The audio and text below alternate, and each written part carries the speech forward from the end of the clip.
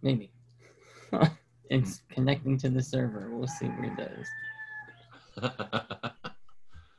Hello, everybody, and welcome to the Missionary Micro Stories podcast. I am Josh Wagar, and you are listening to the podcast where missionaries come and tell us authentic stories that they love, and I know that you will too. It is 6 questions in 9-ish minutes because we all know that without a timeline, missionaries get awfully long-winded. And so this morning, we are joined with Brother Duey Whitfield. Brother Whitfield, thank you for being on. Thank you for having me. Thank you for the invitation. Well, my pleasure. Looking forward to chatting for a few minutes. So let's hop right into it with question number 1 and just tell us a little bit about you and your family and your field. Okay. Well, God called me to preach later in life. In 2003 is when God called me to preach. So I surrendered a little later in life than most people. Already 2 sons with my wife. We're working, normal job, just serving in our local church. And God touched our hearts about reaching the Spanish-speaking population here in the United States. And since then, since Bible college, since those things to prepare, we've since worked there in the state of North Carolina in 3 different churches, as well as Pennsylvania, Mississippi, and now currently we're finishing our 4th year in Texas with the Spanish work here at Parkside Baptist Church. So that's kind of, us in a nutshell. Over the last, I didn't realize it had been this long, but over the last 17 years that we've been doing this. Wow, that's awesome. And so, I find it encouraging that God called you, what you said, later in life. I think that's awesome because it's not like God has to take the 18 and 20 something year olds and then that's the only people that are good for it, like anybody and everybody. So. Well, when you think about when you think about missions, when you think about a missionary, it's just simply God taking an average everyday person and plugging a hole where the gospel's missing. That's really it. We're just one piece of the whole puzzle. And so it makes life real simple when that's really all you are, right? Just do what God wants you to do. I like that definition, plugging a hole where the gospel is missing. So, well, great. Well, Brother Dewey, question number 2 then is for you. What is your favorite part about being in missions? I know. What?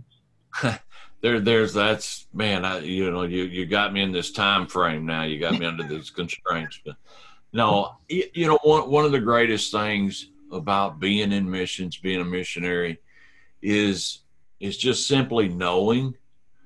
And it's multifaceted, right? But it's knowing that you are needed. You know what I mean? You're in a place that God has specifically called you to. You're reaching a people that God has specifically called you to. Whereas, it's different from pastoring from the perspective of there's a group of people, there's an established church, that type of thing. Now, obviously, missions grows into that, no doubt about it. But one of the greatest things, or the best thing, I guess, is just knowing that there is a greater need, to the extent that God has separated myself and my family from the average normal day-to-day life to be used right here in this particular concentration of people. I think when I look back day to day, week to week, month to month, year to year, that's one of the greatest things that lingers in my heart as far as fulfillment is concerned, as far as pleasing the Lord is concerned. Those are things that, like during this time, those are things that get you by. They make the quarantine a little easier, if you will. Yeah, for sure, Brother Whitfield. Great, awesome answer. Thank you. So, kind of the inverse of that then is for you, what would be one of the harder or the more challenging aspects of missions life? For us, the particular group of people that we deal with, primarily, we deal with 4 different generations of Hispanics here in the U.S., especially being this close to the border. We deal with a more diverse group of Spanish-speaking people. Some are authentically have held their culture, have held the language, have held the reading ability, those types of things. One of the biggest challenges, I guess, we face is, because there are people who don't speak Spanish that are Hispanic. There are people who read Spanish, but they don't read Spanish. There's a whole mixture. So I guess one of the biggest challenges is just narrowing that down to our realm of influence, because we're strictly Spanish. As far as our ministry is concerned, we're strictly Spanish because we are an entity. We help the local church utilize the resources that they already have to reach their Jerusalem, if you will, a group of people that they've already been called to reach.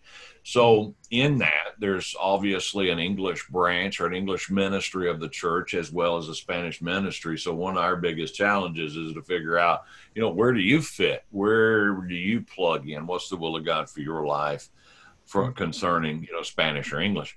But for us, that's one of the greatest things, and I guess another aspect of it is people kind of tend to turn it into a political issue with our specific group of people, but God knows, right? Amen. Indeed. So even the challenges, it's amazing how God can overcome them so often. So thank the Lord. Sure. Yes, sir. Yes, sir. Yes, sir. Well, then number 4, would you be able to tell us a missionary that's doing some awesome work like yourself that you would suggest to come onto this podcast? Oh, yeah. I would think that Brother Lewis Howe would be a good missionary to talk to. Brother Lewis Howe is in New Zealand, and Brother Lewis Howe's been there, I think, for 6 or 7 years now.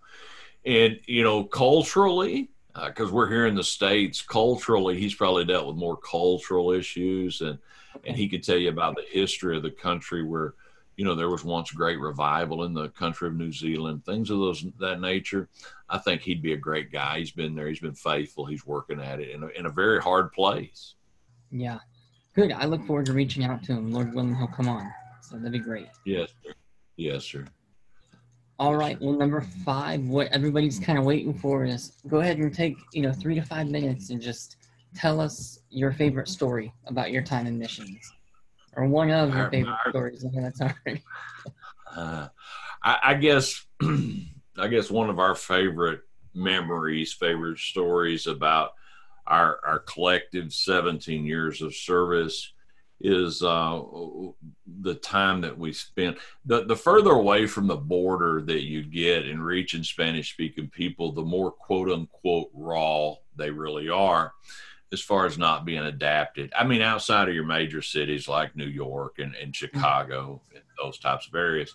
But I think one of the greatest times was just we were reaching Spanish-speaking people in central Pennsylvania, where we were actually holding services in the kitchen or in the break room of a dairy.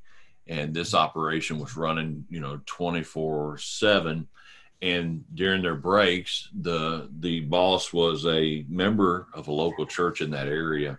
And during their breaks, he would let them come or even stop them from working to come. And we got the opportunity to preach the gospel. That's one of the greatest memories that I have, because it was as close to being, like where you are and other people's stories, is as close to being quote unquote tribal, I guess, as you could, where it was just raw. People were fresh from their mother country, their native country, and they come to the United States. They're looking for this better life, and they finally find somebody who knows somebody that can get them a job, and they're there, and it's just a great thing. And the other side of that, or the mirror image to that, is they also provided housing for them, and so we would catch them at home to be able to discipleship or even win others to the Lord, because they would live in the same house. And you'd go to work for 8 hours. These folks would come home and sleep for 8 hours. Then the next shift would get up and go to work for 8 hours. And the next shift. It was a crazy way of doing things, but it was so unique, And that's really what missions is. Missions is simply just not being in a box and a regular, go to church Sunday morning, Sunday night, Wednesday night type of thing. And if you have any issues during the week, you call the preacher. It's not necessarily like that. sometimes it's not Sunday morning, but it's Sunday afternoon. And sometimes it's not Wednesday, but it's Thursday, or maybe even Friday, or Sunday school's on Sunday or Saturday morning, and things of those nature that just make it completely different. And those are the things that I love the most, is just those raw moments, I guess, because it makes me think back to the Livingstons and these great missionaries that have gone into these places that have been untouched.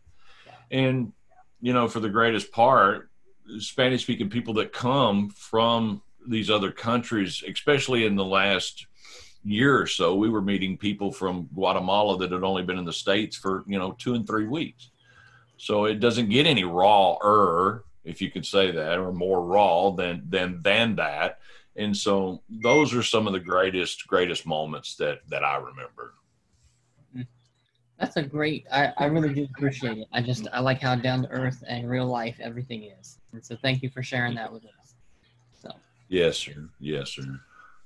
So, well, number 6, then, kind of something that you get to tattle on yourself a little bit about is, do you have any cultural or language blunders, or have you been blessed to be flawless in your speaking? I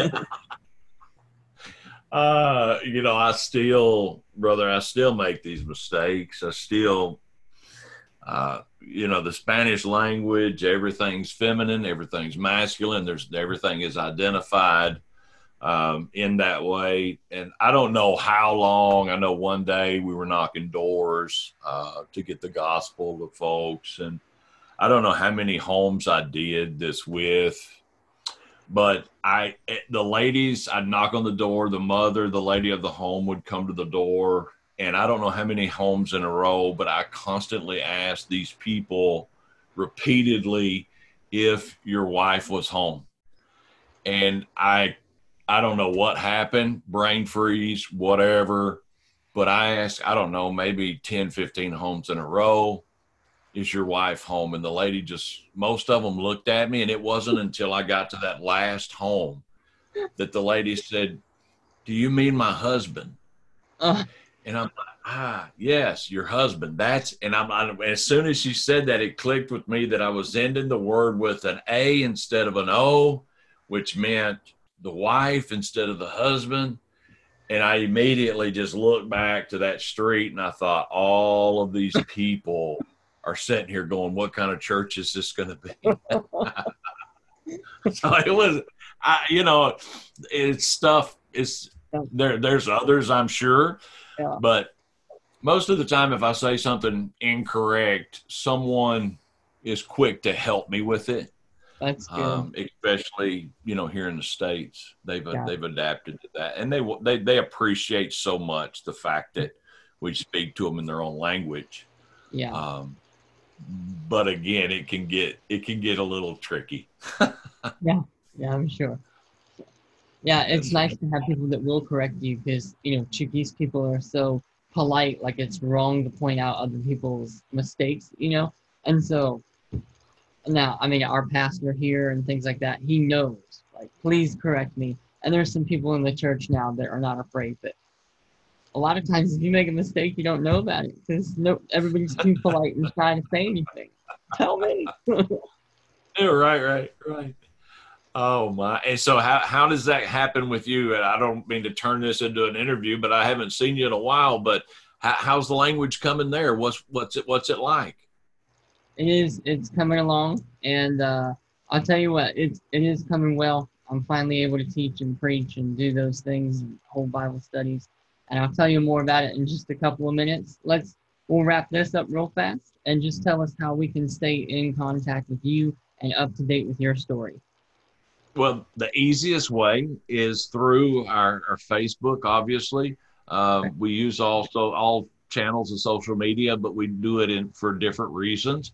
But Facebook is the most transparent one, and that's Duey, my name, Duey, Melissa, which is my wife's name, and then Whitfield, Whitfield.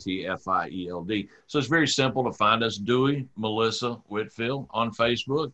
And just befriend us, whatever you want to do, follow us. It's your call, but that's how you can do that. Sounds good. We'll have that in the description. So, well, Brother Whitfield, it's been such a pleasure. I've really enjoyed this conversation. Thanks for being on today. You bet. Thanks for having me, Josh. Our privilege. So, and everybody joining, thank you so much. This has been Josh Wagar with Brother Duey Whitfield, reaching the Spanish-speaking people of America, and you've been listening to the Missionary Micro Stories podcast.